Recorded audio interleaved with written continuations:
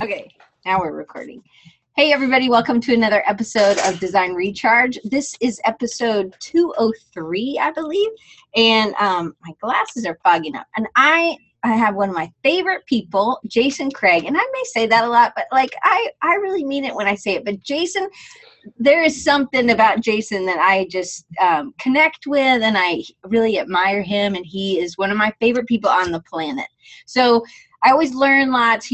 I think he's really humble, so I wore my Tinland Studios Stay Humble shirt today for that reason. And but he's such a good mentor, as well as he's funny, and so he doesn't take himself too seriously, which I think is another one of his wonderful character traits. All right, so Jason, thank you for coming and being here.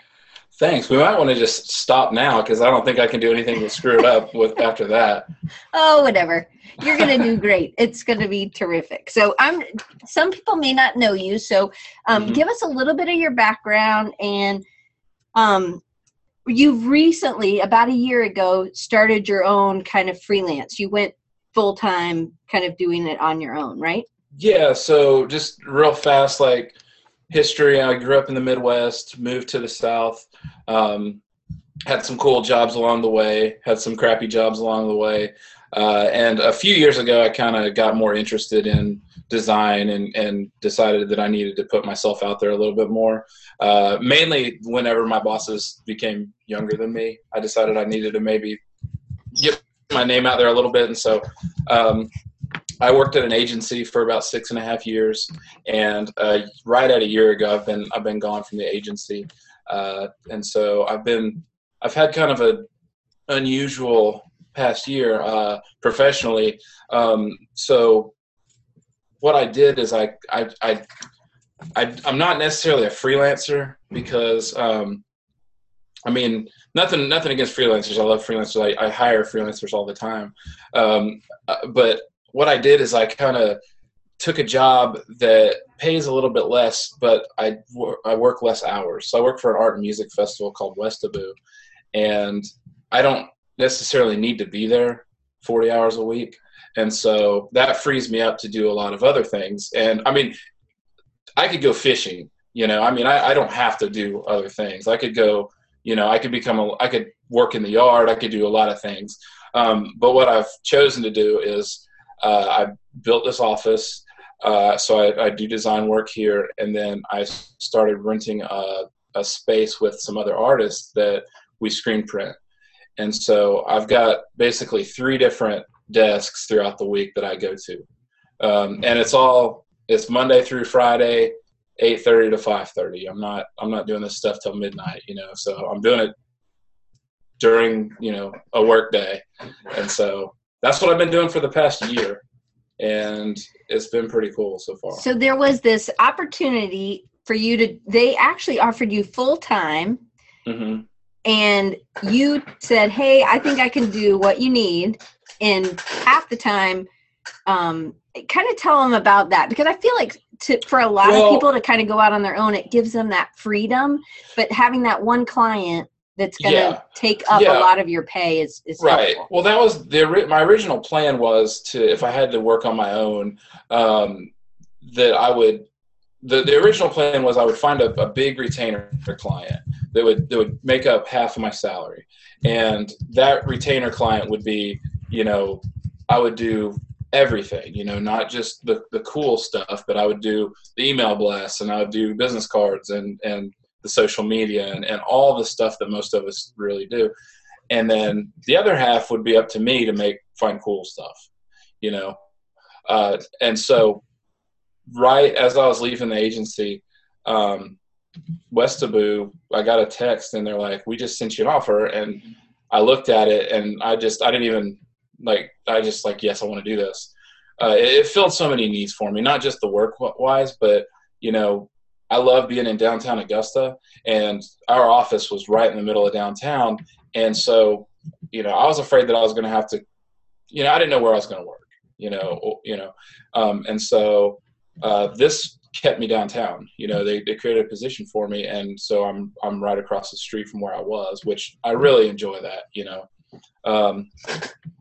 But the thing was, is that going from 150 clients to one client, it's kind of like in Spaceballs whenever they go from ludicrous speed to stop, Right. and he just slams into the wall, and I knew that there's no way that I could just, that I could do that 40 hours a week and then do what I want to do outside of there to make up for all the stimulus that like I got from having all those clients, So, when you work at an agency, you have a lot of different clients, and at any time you're working on a few of them, but they all take up some kind of space in your head, Right.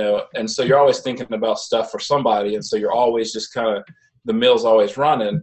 Well, then whenever you get down to one client, it's like, you got a budget and all this, and you can only think of so many things. Plus, we're a nonprofit, and so it's not like the sky is the limit. Like I've got an amount of money that I can spend, and once it's spent, then we kind of have to wait for the next relevant project. Right. So it's different, but it's a lot of fun. I have a great team that I work with at Westaboo. So one of the things, so you came from this, like part of your history is that you just wanted a job in design, doing something. You got a job and you would make like 150 business cards a day, pretty much, like, right? So you went from that. So being able to juggle a lot of things was something you were good at, but you also weren't willing. You thought maybe you would be bored with just one client, possibly, or not stimulated enough. Right. Well, it went back to before, I had an opportunity to go work for a couple other companies before I went to Ware Stewart, and just weighing it out, being an in-house designer for anybody, I think that I would get bored, and so, like a guy I talked to where I got this job, he's like, well, I'm an in-house designer for Target. And I was like, yeah, but you make ads for bleach and mops and furniture. And I was like, I'm going to be making posters for a music festival, so it's a lot different, it's fun, but it's like, I want to do that 365 days a year, and Westaboo, while it's a lot, it's a 5-day festival, and then we have art shows and all that stuff, but a lot of that just goes to support those things. And so, I want to make posters every week, and I want to make logos and design publications and do a lot more than just that. So then you create the studio. Did you do an LLC or did you do? So right now I'm gonna have to figure. My taxes are all screwed up. So this will be the first year that I'm gonna be figuring all that out. Because last year I just I thought everything would be okay, and I just kind of screwed it up really bad. So when I get all that figured out, I'll come out with a completely different talk for everybody to tell them how to. That'd be good, because that's usually not something we're great at. But no. So you have to figure out what's right for you, and you have to figure out if you're doing monthly taxes or quarterly taxes or whatever. Right. But one of the other things that me and you talked about the other day was, hey, Matt Dawson, did you see your koozie? It was just on the screen. I usually use it, but I can't. It's over there on but I got the black one. Anyway, the one thing I thought was really interesting is that you were like, hey, I'm going to do a bunch of different things. And then you were like, hey, how did you like that? How did you like spreading yourself out? Well, whenever I first started doing it, whenever I first, was kind of let loose, it was really cool because now a lot of things changed, So, one is that I could now work for any local client that I wanted. Mm-hmm. There was no worry about any kind of conflict or stepping on toes or anything like that. But the other thing, the unexpected side of it, was because I didn't work for an agency. Now all of a sudden, all these agencies talk to me, and I get invited to their Christmas parties, and I got to go to all these lunches and stuff. And so that opened up a lot of opportunities for different kinds of work. And that's really cool because a lot of times they seek me out for the work that they know me for doing, and not just to have a warm body doing some work. So if somebody calls me, it's because they want a specific thing, and that's what we all want. We all want to be doing the thing that we like to do. And so it's cool to have an agency call and be like, hey, we're rebranding this bar, or somebody's opened up a restaurant, and we love what you did for these people, and can you do this for them? And I'm like, yeah, absolutely, and so that's cool because it just opens up a lot of possibilities that are here in town. And so, I like to drive around and see stuff that I did. As humble as I might be, I don't like to have to do stuff for people a million miles away that I never see. And so it's working out really well. But what happened is at the first section, like the first probably quarter of this experience for me, I had a lot of people. I built this little process based on like all the things that I thought were wrong with an agency model and things that we could do better. And I started doing that, and I found out really fast I didn't like it very much to do this process. And so I backed off of it really hard. And then we had the festival for Westabu, and so that kind of dominated a lot of my time. And then coming out of there, like I had scheduled all my clients that I had to where I didn't have a lot of extra work with the festival. Well, then whenever I came off the backside of the festival, then it was like I have no work to do. And for the first time in years, I had literally nothing on my plate, and it kind of felt good. And so I just didn't do anything for a couple weeks, maybe a month. And it gave me a lot of time to kind of think and get a good hard reset, because now I understood what my job at Westabu was about, having done the festival. And I really did have an opportunity to push forward with really a clean slate and like an actual like understanding of what it was. And so I kind of decided that what I would do is I just wanted to do fun work. I just wanted to do cool work, right? just like all of us. I just wanted to do the cool stuff.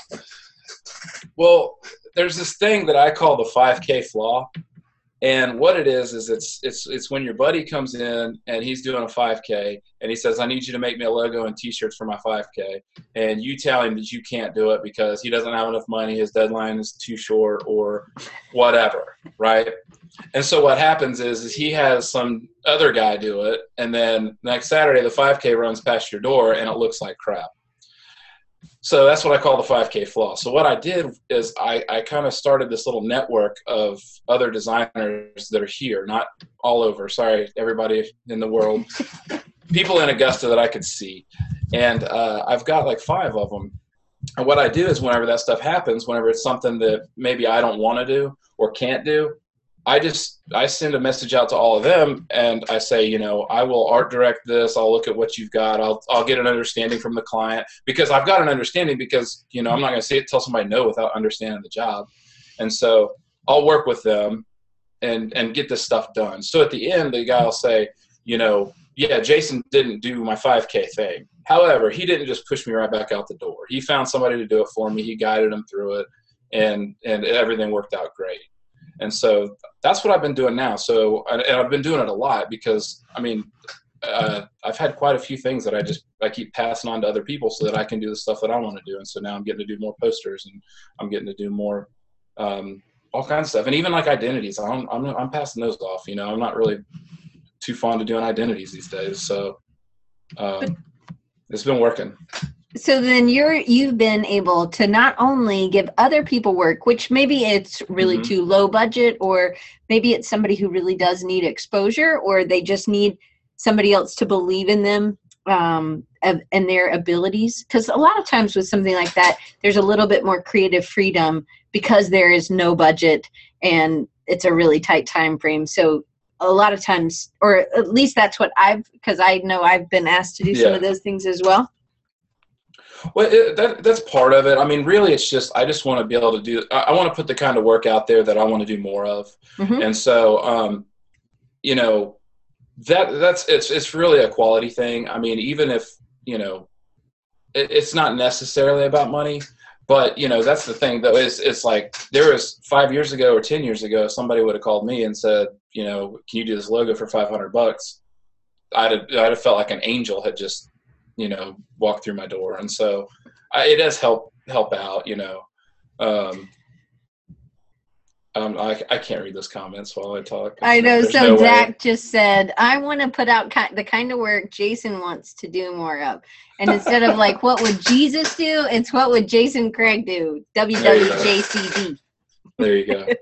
Well, but that's the thing is that I still want to be able to be accessible. And so, I'm not just turning people away. I'm not saying, sorry, I don't do that. Sorry, I don't do a commercial real estate identity or whatever it is, I still help them out, But you're also, go ahead.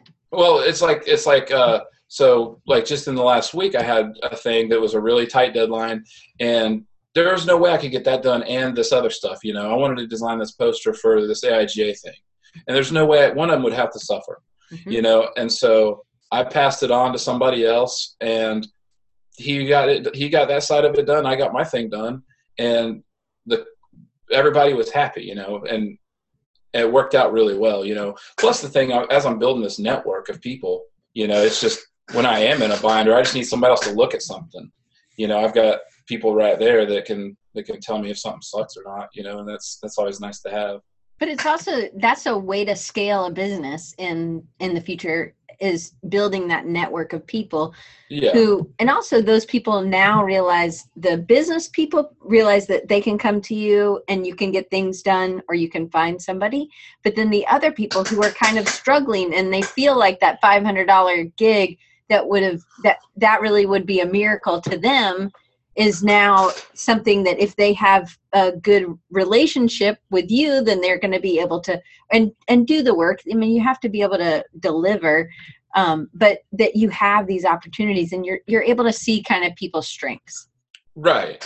And that's the cool thing, is that like everybody is a little bit different. A couple of them are designers. One of them's an art director. And now I've found that I need to find a proofreader that I can send stuff and pay them by the word to proofread stuff. So, which I've never had to really proofread anything, and I need that bad. So, well, I can help you out with that, because I know some people, but maybe they won't be in Augusta. I got to find somebody in Augusta. I'm a homer, so I got to find somebody around well, there. I do have a cousin that lives there, so maybe she knows somebody. She's like in nursing, so she's really smart. So maybe she knows some people. All right, so let me go back to question number 2, which is a new question I've added in. I know I never asked you this. What would you tell your younger self to do differently if you could go back in time? And if you were going to tell yourself to do something differently, what age would you go back to? I'd tell myself to become a mechanic. No, I don't know.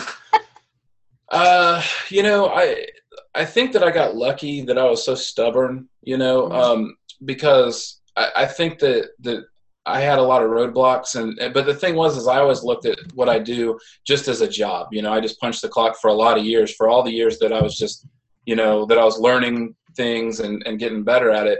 I didn't look at it as I'm going to be the next designer for Nike. I just looked at it as, I could have been a mailman or a fireman or a designer, and so I didn't know about these conferences, and I didn't know about, I don't even know if this is called a podcast or blogcast or videocast. I'm calling it a podcast from now on. Well, it's not a podcast. It's I live. know. And so, I didn't know about all this stuff. And I think that that's a good thing that I didn't know about it, because it made me stick with it. I think that now you can get unrealistic expectations if you're young or just out of school, and it is perceived that, people are doing so well at this and you don't feel like you are, when in reality, we all make business cards. We all make email blasts. We all make PowerPoint presentations. People have entire jobs that never make anything that's even consumer facing, and it's a whole industry, and so there's 700 of us that get together and pat each other on the back, but there's an entire industry of people that don't even know about any of this. They just go to work and do their job. Go to a sign shop and you'll find 3 of them, and they're really fast, and so. But I feel like I was like that in the beginning. Like, I knew about AIGA and I went to some Howard conferences, but it wasn't like a Creative South kind of crop kind of feel. It was more of, I would go in, I would do my job, and granted, I worked more than 40 hours a week, but when it came the weekend, man, I was snowboarding, and that's what I was doing. And so it was kind of like, if I had a day off, I would go, to Keystone on Thursday or something, just to, and I wasn't as passionate about design then. So I think it's something you kind of mature into and grow into. Granted, I have some students who are super passionate right now and I'm like, man, what could I have done with that? So what would you have told yourself, or would you have Well, I think that one of the mistakes that I did make is that I kind of looked at my illustration and art career separate from design, and the two never really intermingled until a lot later on. And I think that I would have told myself that it was okay for that stuff to come through in design. I think that I probably could have done a lot of cool projects over the years had I felt like it was okay for me to draw a picture and put it in an ad, as opposed to making I was concerned with like making everything kind of toneless and make it look like anybody could have done it, because that was the correct. And so I think that maybe, but that might be bad advice. I don't know. I think that like I said, I think I got lucky that I was so hard-headed and kind of looked at it as a job. It can be a benefit for sure. So what was something that you learned early on that really impacted the way you are your own boss? Like it could be something that was a boss did to you or a coworker or something on your own. Let's see. I think that I had a few bosses that were kind of absentee bosses that over the years that just kind of, I was like a set it and forget it type person, and so they would, I had bosses that I only see once every couple of weeks. And so I kind of just learned to figure stuff out and to not, bring up every single problem, for somebody else to solve. And so a lot of stuff that I would figure out when it came down to it, I would solve problems or make decisions quick. And I think that helped a lot, that I think, having bosses that kind of left me to it. Well, you may have made mistakes, but you were okay owning up to them and you learned from them and you didn't make them again, Yeah. Right.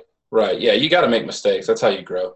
But that's what decision making is, right? Like you're going to make a mistake. Yeah. I would rather, so I will make thousands of decisions on the spot, whether I have the authority to or not. I'll just make a decision. And the thing is that by the time most of those mistakes, if you're making decisions that fast, if the mistakes are so far behind you that you can fix them. If you're only making 2 decisions a year, there's a lot of pressure.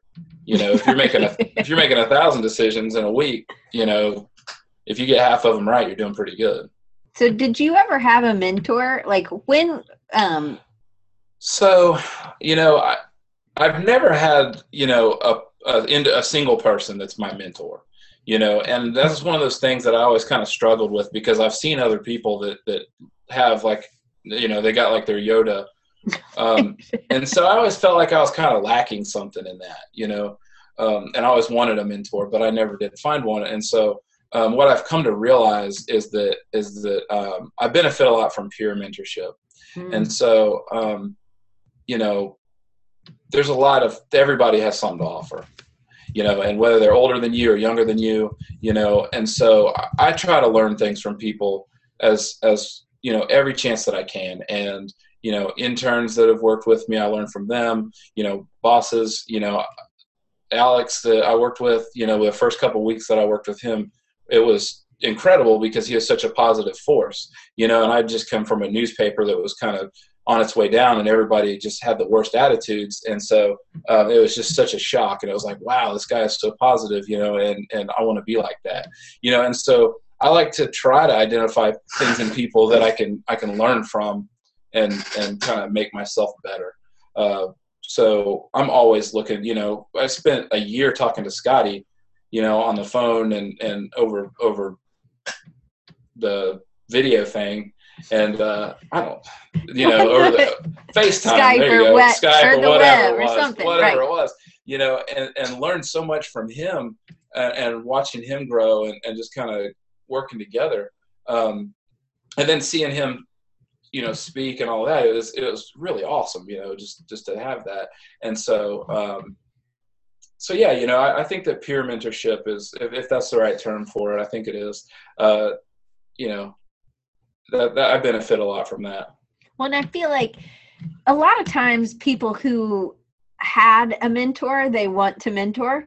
But maybe this, because I really do think that you do a lot of things within our industry, and also your local community that are mentor. Like, how do those things give back to you? And why would you tell somebody to do something like that, to give up some of their time? It's the best thing that you can do. I mean, there's no, you got to do it without it really expecting anything back, because you're going to get so much back from it. And I don't want to sound corny, but just helping people and teaching them, the feeling whenever you see somebody that has like, that can do it now, where it's one thing if you've got to like hold somebody's hand and try to get them to do something over and over, but whenever you actually teach somebody something and then they can do it, not only does it feel great to see that, but it frees you up, because now you don't have to do that anymore, and so the more people that I can teach to do what I know, then I can learn more things, so if you're a ditch digger and you're digging ditches all day, until you teach somebody else how to dig that ditch for you, you're going to be digging ditches forever, and so it's only your benefit to teach other people the things that I didn't always have that mentality. Used to, I hoarded everything, and if I thought that you wanted my job or to know what I know, I would cut your head right off. When did this change? It changed probably. It kind of started to change just on its own organically, probably about 10 years ago maybe, and it was just a kind of a slow change. And then all these millennial folks hit the workforce, and their mindset is just, they're on the other side of a line than non-millennials. Their way of thinking is so different. And so the first millennial that I really had to work with, was forced to work with, was Russ Pate. And and Russ. that guy, yeah, who doesn't love Russ? Right. And so his mindset was just so opposite, because he's like a sponge. He's like, I want to know this, I want to do this, I want to do this. He's like a chihuahua. He constantly wanted to do this and that. And I'm like, oh my God, no, don't, just settle down. I was trying to like settle him down, but then I realized that, there's something to that. There is something to community, there is something to, all the things that you can do. I don't think that I'm going to be sitting in a shared workspace with a bunch of folks, trading fonts and stuff. But, I do a creative roundtable on First Fridays that anybody can come to. We just sit around and drink coffee and talk about stuff. And there's a lot of people that benefit from that. And so I'm trying to adapt some of those things that relate to people in general, and it's based on a lot of the millennial mindset of it's almost like hippie-ish to me, because it's such a community thing and everybody loves everybody and we can all go to these conferences. And, 15 years ago, if I knew there was a conference full of designers, I'd have went and chained the door shut, so that, that's less people that can take my job ever, So, but now, I love talking to people. I love, trading skills. I love, showing people the big secrets behind what we do. That's the thing too, is we didn't all have the same equipment. You couldn't go to Best Buy and just buy a computer. You had to work for somebody that had a computer. And now we're no different. Then, the plumbers all go to Home Depot and buy the same pipe. We all go to the same font foundry. We all go to the same, software. And so really it's what it's done is it's turned it back into a people thing. You're not just going to work and doing the job correct. What I do is different than you more than ever, because we're using the exact same stuff. Right. And so now my experience is more important, my knowledge is more important, and just the path from my brain to my hand is much more important now, because it's an equal playing field. Right, for sure. The good wisdom. So I want to talk a little bit more. So one of the things you do, so community, the first roundtable, Dan says he's going to be coming down if you're not going to hate on people from Columbia. So he said he wants to do that. Oh, no, I love Columbia. He wants to be on that. So, but like you also do stuff with high school people. So one thing I totally agree with you. I learn from my students all the time. They're all way younger than me, 20 years younger than me. Some 22 years younger than me. But there's something about learning from no matter how old. So if I go to something at church and there are these ladies that are 80, and then it's me, I feel like, man, they've got a lot of wisdom because of perspective, right? It's what your experience is. And I do think that there's a lot you can learn, but you even reach out to high schoolers, and I feel like there must be some reason why, instead of just reaching out to people who are in college or who are at that next level, why go back to a high school or to a college locally and try to give back? You know, it just seems like it just seems like the right thing to do. I mean, that's do you the wish thing. Somebody had done that for you? Oh, I had none of that. I grew up in the middle of a farm, you know, in farmland in central Illinois, and there was no other designer, artist, nothing. You know, an artist was like somebody had a cousin. You know, I was like, oh, I think my aunt's husband has a cousin in California that's an artist, and that was as close as you got. Right. You know, and so that was not like doing what I do was not something that growing up I could be like, oh, this one. I didn't even know what a graphic designer was. I didn't either. You know, I didn't know what it was. I think that I've been trying to trace it back, and I think whenever I moved here, they had an ad for a graphic designer in the Help Wanteds, and that's whenever I said, oh yeah, I'm a graphic designer. You know, but up until then, I just knew that I wasn't going to make a lot of money painting. You know, and so, but yeah, I grew up with not a lot of support, and you know, my family supported me, and you know, I'd draw a picture and they'd put it on the refrigerator like anybody else, you know, and I got the art award in high school and all that stuff, but there was no real vehicle for me to thrive. You know, I mean, no matter what, I would have been not doing this, you know, I'd been doing this as a hobby, you know, and not understanding the scope of what I could possibly be doing. So it was vital for me to move away. You know, it was one of the most important things I've ever done, and I think that just not, you know, just letting them know that this is okay, that you can make a living, you can send your kids to college, you can put food on the table, you can do a lot of things by being a designer. Mm-hmm. You know, and so and you know, it's just. It's awesome. But it's also that you've merged that painting and the drawing and the illustration. I feel like and you got your voice. I think that's something that you do really well. And is you get your itch, I guess. You know what I mean? Right. Well, the way that I say that is that whenever people ask me about the art versus design thing, I explain that I have this vessel, and every day it's creative vessel that I have to fill up. And I can do that in so many ways. I can do that by painting pictures, drawing pictures. I can do it by this right here. I can do it by just running my mouth. You know, I can fill up that need to fill that vessel. And that's why, like, most of the time, like, if I'm at work during the day and, you know, really hitting it and making some cool stuff, I don't necessarily need to come home and then paint, because I don't have something that's pouring out of me. You know, I don't have a thing to say. I've just got this vessel I need to fill every single day. And so I prefer to be able to fill it during a work day like everybody else. And I can do that now. That's why I don't go fishing instead of, you know, sitting here right now when I'm not at Westaboo. You know, I keep filling that vessel up every day, and it's really cool because I have no idea what's going to be next, you know. And so I got a good plan, but in a week somebody could call me and say, you know, we want this. I mean, 2 weeks ago somebody called me and said, do you want to do a Flaming Lips poster? And I was like, hell yes, I do, you know, and I had no idea that's coming, you know. And so these things just kind of, if you keep putting it out there and trying to make each day better than the one before it, good things will keep happening.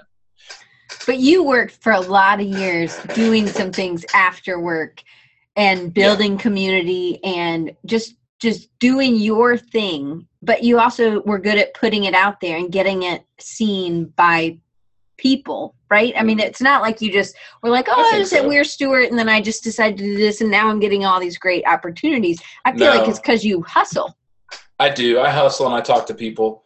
I make connections. You know, networking is a huge thing, but you know, it's you just got to be yourself. You know, whenever you're doing that stuff, you know, you can't try to say, okay, I want to do this, and so I'm going to act this certain way so that person will like me and get me this job. You know, you just got to be yourself, and people will respond to you. I mean, there's no matter what your attitude or train of thought, there's a group of people out there that like you, I guarantee it. And so you just got to kind of find them, you know, you just got to figure out, and they'll find you because they're looking for you too, you know. And so it's just interesting, you know. I mean, one guy that I work with is he went to school to be an art director, and he doesn't really get to do that. And so we started working together, and he was like, you know, I just want to tell you what I want, and I kind of sketch it and have you make it. And I was like, that's fantastic. I love that. I love good direction, you know, and blew his mind. You know, he's like, wow, I get to actually art direct. And I was like, I actually get to design something that I know what it's supposed to look like. That's fantastic. You know, I was like, to me, it's just two pieces that fit right together, you know. And so it's great to work with him, and it's great to hear how excited he is to work with me, because he's like, I get to do what it is that I like to do. You know, I was like, so do I. It works out, you know, and we just happen to get paid to do it, you know. So some of that comes when you have, so Westaboo kind of provides some financial stability and some kind of just, I guess there's a peace of mind, right? With there that. is. But then there's the faith. You have faith in your work and maybe higher power that's bringing things to you, or knowing that all of your hustle pays off at some point, right? Right. It does. But I was talking to somebody else the other day, and he's thinking about becoming a freelancer full time, right? He's stressing, and he's like, oh, what if this happens, and what if I don't get work, and what if whatever. And I said, the worst case scenario is you go get a job. That's the worst case scenario. You go get a job. So that's my worst case scenario. I just go get a job. You know, if this doesn't work out, or I just get tired of it, if I don't want to sit here with posters and pineapple plants and stuff all day, I just go get a job. Right. You know, gosh, you know, I just put the word out that somebody that needs a creative director, art director, designer, whatever, and get a job. You know, it's not like I have to bankrupt my house or you know. So, I mean, yes, there is a risk, but it's, you know, I am renting a space that I don't use for design. I use it for screen printing, you know, and so I do have technically kind of a storefront situation going on, but I like to be here, you know, and so I do have obligations, but I mean, I didn't open a shoe store and have $100,000 worth of inventory. Right. You know, I'm just a guy, and things don't work out, I go get a job, you know, gee whiz. And it'll probably be a design job. Right. So, I think that there's something, like, I always think that if I lose my job as a professor, I can go be a designer. And then I always think, oh, well, if I'm, you know, it's like, it's trusting your skills and who you are. I always feel like, oh, well, if it comes all down to it, I can just go wait tables or bartend like I did when I was in grad school. You know, I mean, like, I'm pretty good with people. Unless I'm blind, you know, that's probably not going to be a good solution either, but I can figure something out. And I feel like there's a fear for a lot of people. Well, and I do think you have to have you personally had Westaboo, but you also had a lot of stuff you were doing that people knew you for. So it wasn't like you were just like, hey, I'm emerging, here I am. I'm no. It's not like that. You have to build up to that. You do, and yeah, like there are things. You know, I'm the president of AdFed, you know, and so I'm on boards, and they actually put me in charge of stuff on these boards, you know, and so, and you know what? When I go to those board meetings, I show up wearing this. You know, I'm this all the time, you know, and so. You know, yeah, I'm not just, I do a lot of things, you know, and I plant a lot of seeds. You know, I grew up around farms. I know how to grow stuff. And so you got to grow your career the exact same way. You know, you gotta keep it diverse.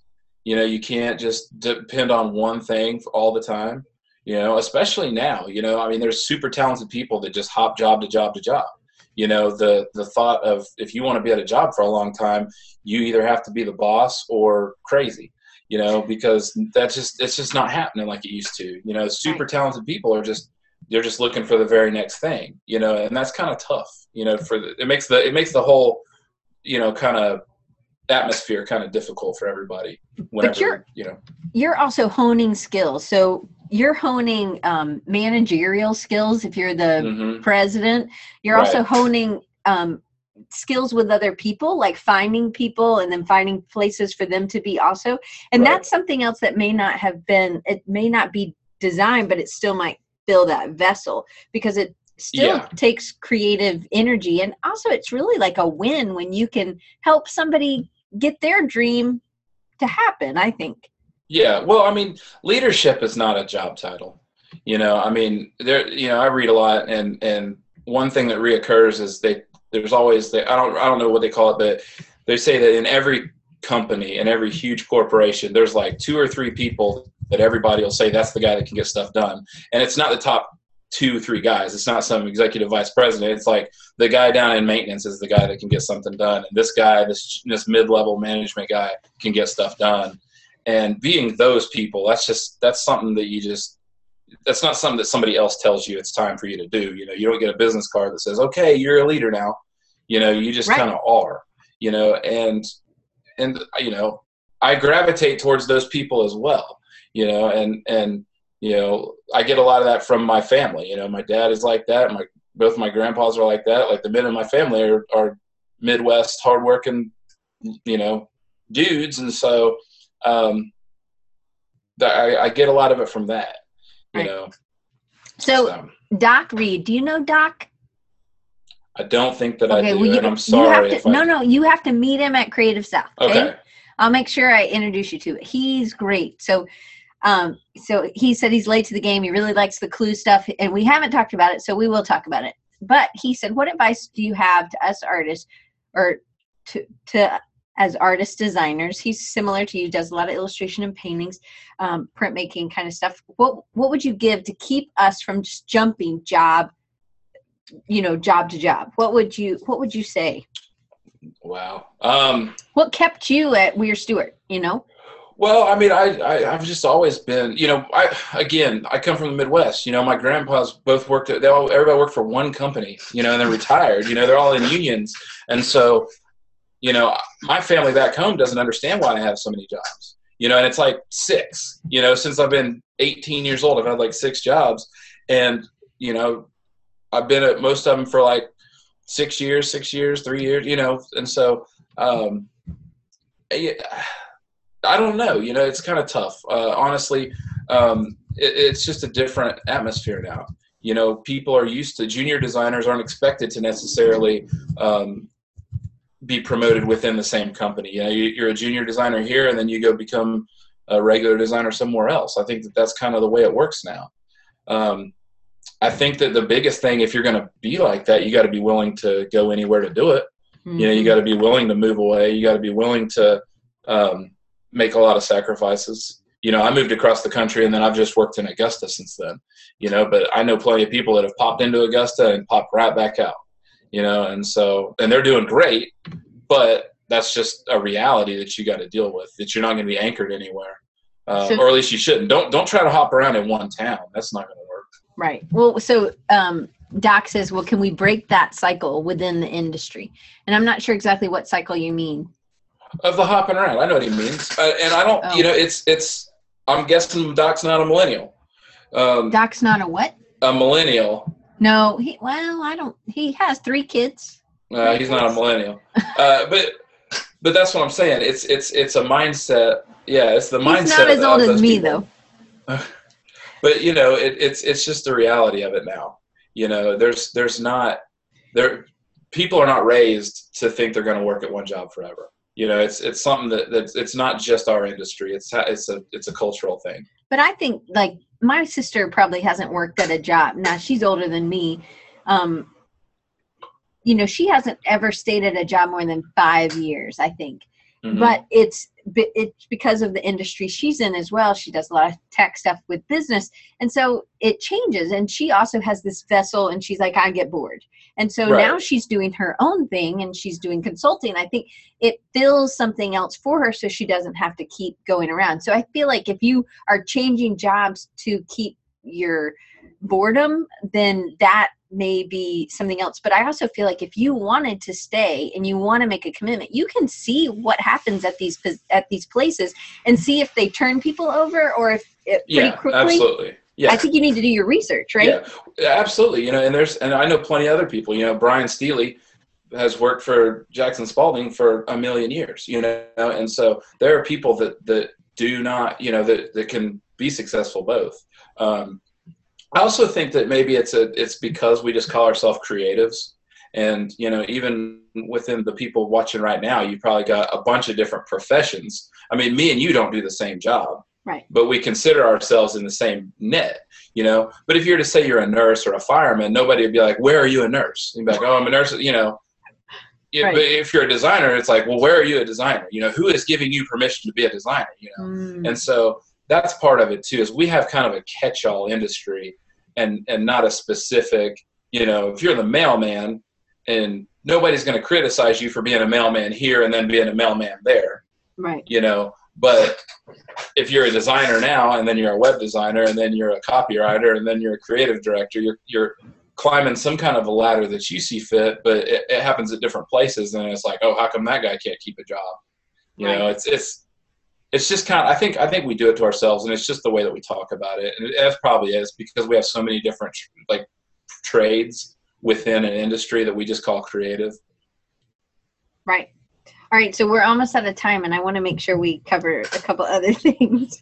I always like talking to you. Okay. So I think we kind of talked about this a little bit about there's a little fear that comes from getting new clients. So what has been a challenge of finding other clients? And did you start out with a theory or a plan? Did you take on different kind of jobs to get, you know what I mean? Yeah, I started. Yeah. I had a theory. I came up with this really cool retainer model that I thought was fantastic, and it had a beginning and an end, and it addressed all these things that I see wrong with retainers. And man, I attracted people like crazy. Like everybody found out, and it was all this work I didn't want to do. Mm-hmm. I mean, it was like every business lawyer, wanted me to do their logo and their collateral suite, all this stuff, and it's like, I don't want to toil down here making people's business cards anymore. I don't want to make newsletters. I don't want to do that stuff. And you know what I really don't want to do? I don't want to go and have to find, make somebody, I don't want to make an invoice for a newsletter, because that's like inception of crappy design, and so when I started doing that, I got a lot of work, and then I took some time to kind of purge out those folks, politely. And so I went back to doing things the way that I was doing them before, because I was finding cool stuff before. I was finding poster jobs, except the difference is that now I'm available from 8 to 5. I don't have to talk to people at 9 at night. I can talk to them during the day. And it's amazing how much another professional person can respond to you whenever you're working during daylight hours as opposed to working after work, and so I have so many more opportunities now because I can go meet somebody, or have them meet me, during the day when everybody is working, and so there's a lot more opportunities. We're like reverse vampires. Like the daylight's good for us, get out in the daylight to find work. Yeah, that's the one great thing about being a professor. Like part of my job is having clients, and I can do that during the day, which is great. Yeah. Anyway, not to say, I mean, I agree. Oh, no. It's just a difference. It's a huge difference. Yeah. So one other thing that I think is great is that you're authentic. But one of the thing is just at Westaboo, they have an art gallery. And so It's about you bringing some of your design knowledge and understanding audience, bringing that to the gallery. Can you talk a little bit about that? Well, it's cool. So I, on my way into work every day, I walk through an art gallery that changes. They have different shows every 2 months. And so every 2 months, basically my office changes. And I get to walk through there, and it's really awesome. We bring in national and regional artists. I get to work with these people, and because I've been on the art side of it, and now I'm on the design side of it. It's really, really cool because a lot of them are used to working with other artists, but I come at it from a design standpoint. And so my point is that the gallery is not about me. I work there, but I'm working with the artist and the gallery to bring the two together. And so I want to know about the person. I don't know what they're interested in. Just like any other client. If you went to work for a nut and bolt warehouse, you're going to learn a lot about nuts and bolts. I want to learn about their art. I want to learn about what motivates them. And then I can, using the language of colors and shapes, I can translate that to the people and bring them in, and so it's really, really cool to have an artist, whenever I make a logo for their show or make, whatever it is that I'm making and show them, and you can see if you hit it, it's really cool because whenever, if you're doing an identity for, a regular client, a janitorial service or whatever awesome stuff we do most of the time, and they look at it and they're like, you don't know what they're thinking. They might love it, they might not. But with an artist who is doing something so personal, whenever you show them the logo for their show, you can tell immediately if it's right or not. And it's so fun to get it right because they're just, they're so excited about it, and now that they're so excited about their show, it's going to be better, and there's going to be a lot of people come to it and they're going to sell some art and all that. And then I get to live with it for 2 straight months. And awesome. But the other aspect is the people on the street coming in. You have to know them also because you've been asked, hey, did you paint these? Every day. Every day we get asked that. Yeah, it's the number one question we get. So we're downtown. We're not, it's not a appointment only, super sophisticated. It's not like the gallery on Beverly Hills Cop. And so people walk in off the street and they're not art critics. They just are looking for something to do, and so they come in and the first thing they ask is this your work? And we have answers for it. You get good at talking to people and it's fun. And as the shows stay up, we learn more about the art. And as we talk to the artists and I like to listen to the artists talk about the work, and then I use that to talk about it as well. And then sometimes it's really awesome whenever I just happen to know the artists, and then I can really speak to what they've done, it's a lot of fun to do, and that's, what I get paid to do half the time. Which is really a neat thing, but I don't think that you would be as good at it if you weren't a designer, because you know what questions to ask, but you also know how to talk. It's communicating. For us is visually, but we also have to use words a lot of times, and so now it's just words you're doing, but you've already done it visually. Yeah, and I use I think I'm good at it because I use my people off the street words and not my big 5-syllable art words, right? And so I can. So one other thing I want to cover before we go, because I know we're really close, is what about, because you're kind of alone, and you talked a little bit, you kind of mentioned that now you have this kind of crew of people that you can talk to, but how would you tell somebody to go about building that? So whenever I first started doing this, I worked from home for a couple of weeks. And I went crazy. There's no possible, at that point, there's no possible way that I could do this. I did not think I could work alone, because I'll have a joke or just want to throw something and I need somebody to throw it at, and so I couldn't deal with it, because at Ware Stewart, it was like the monkey house at the zoo, there's just constantly stuff. And a lot of the times, I would be able to get work done in spite of it, not because of it. But then wherever you get all this peace and quiet, it's like, I need somebody bothering me. I need to be able to work to prove them I can do it, Well, at Westaboo, there's 3 of us there. And the other 2 are so good at their jobs and focused that we don't spend a ton of time just chit-chatting, And so for the longest time, I was like, these people don't talk to me. I was like, what the hell, And I was like, they don't they don't come just tell you a story like I will, right? And so that kind of got me used to working by myself. It was kind of a transition, and so working by myself is a little bit is different. And I'm really good at recognizing bad habits. So if I find myself pushing pixels around or just toiling, I will stop, and then I'll send it to somebody else. And I'll just and so, and I encourage everybody to do that. If you find yourself just mashing this shape around, if you're doing this, but that's decision making. It's not. No, it's not. No, that is not decision making. No, exactly. That's the opposite of decision making. It's right? the opposite. So, right. But that's what you're good at, is you're good at making decisions. And you're saying, hey, I'm just wasting time. Right? Yeah, if you can't figure it out on your screen, go outside and look at a tree or something else. Right. Because that screen is not going to do anything for you. I can assure you. But having that discipline to do that, I could sit here all day just messing with one little thing and just never get anything done. So the other thing it does is that I've learned the value of my time. you know, and I don't mean to sound like an arrogant way, but like literally my time has a value because that's what we're selling is our time, you know? And so, I don't sit here and watch YouTube videos. I don't turn on, I don't have a TV, you know, I don't sit here and do, you know, I work while I'm here, you know? And so it goes a long way whenever you actually are putting in 8 hours worth of work.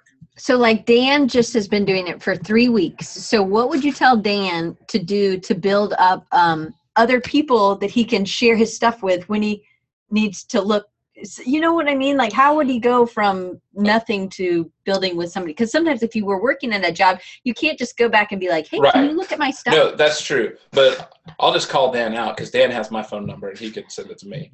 So I talk to Dan every time I go to Columbia. I run into that guy. And so, yeah.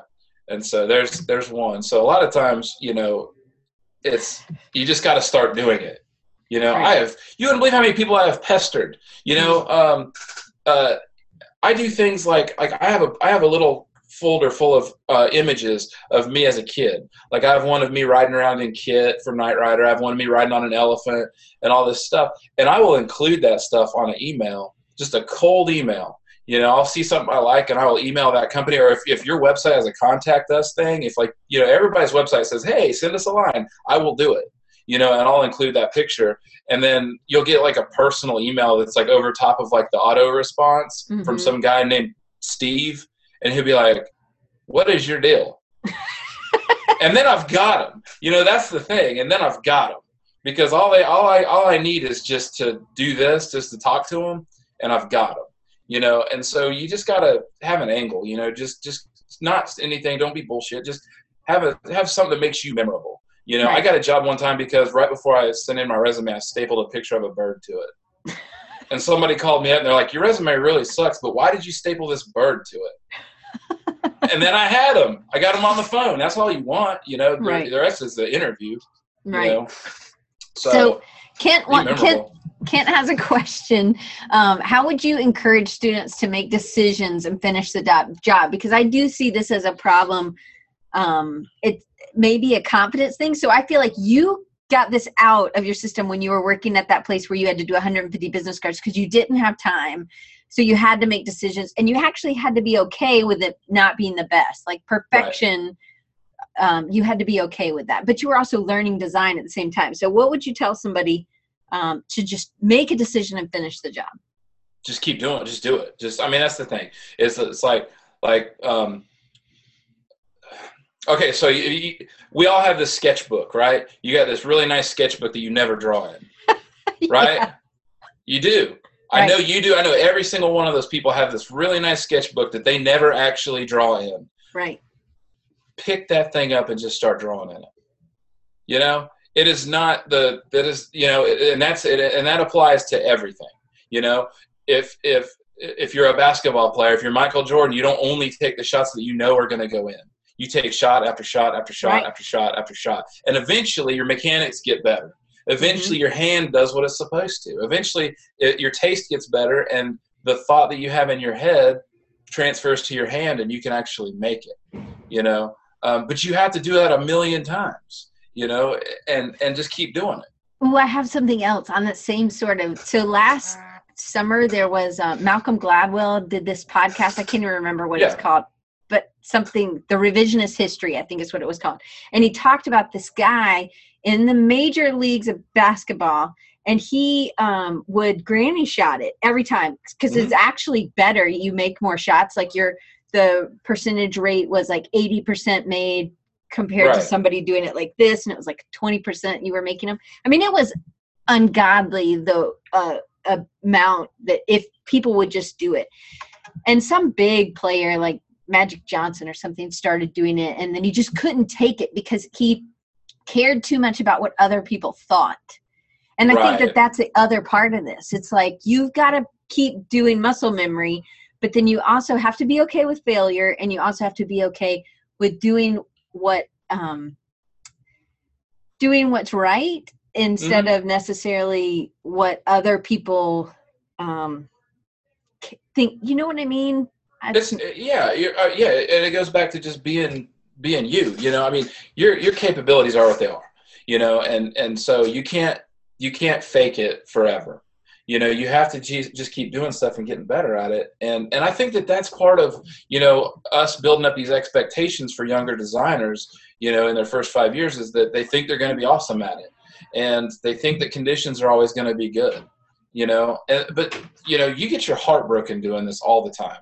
You know, I had a job to do something for MTV last year, and I had to fire them, you know, and that sucked, you know. And it was like the coolest thing, you know. And I was like, I have to fire you because you're a bad client, you know. And like, you continuously learn, you know. And it's not just about not doing $500 logos. Sometimes you get the most awesome dream jobs, and you just have to let them go, you know. And even the stuff that you're building towards, whenever you get there, you're just,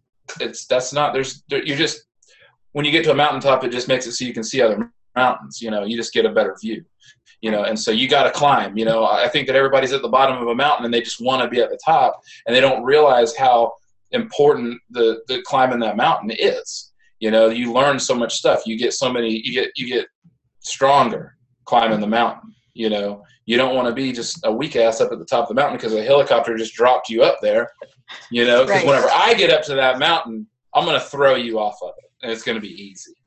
When I hiked the Grand Canyon when I was in my 20s, there was this girl that hiked with us, and we ended up divvying up our pack, and she didn't have the right boots, and she just whatever.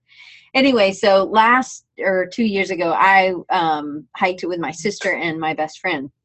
And we divvied up my pack because I was not in good shape, but I didn't complain, not one time. But it always was like that girl and I was just like, I just got to keep walking. I just got to keep walking.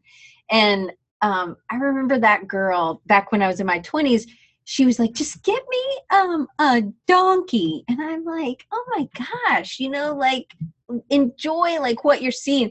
And it is brutal, you know, because we did like 24 miles in 2 days.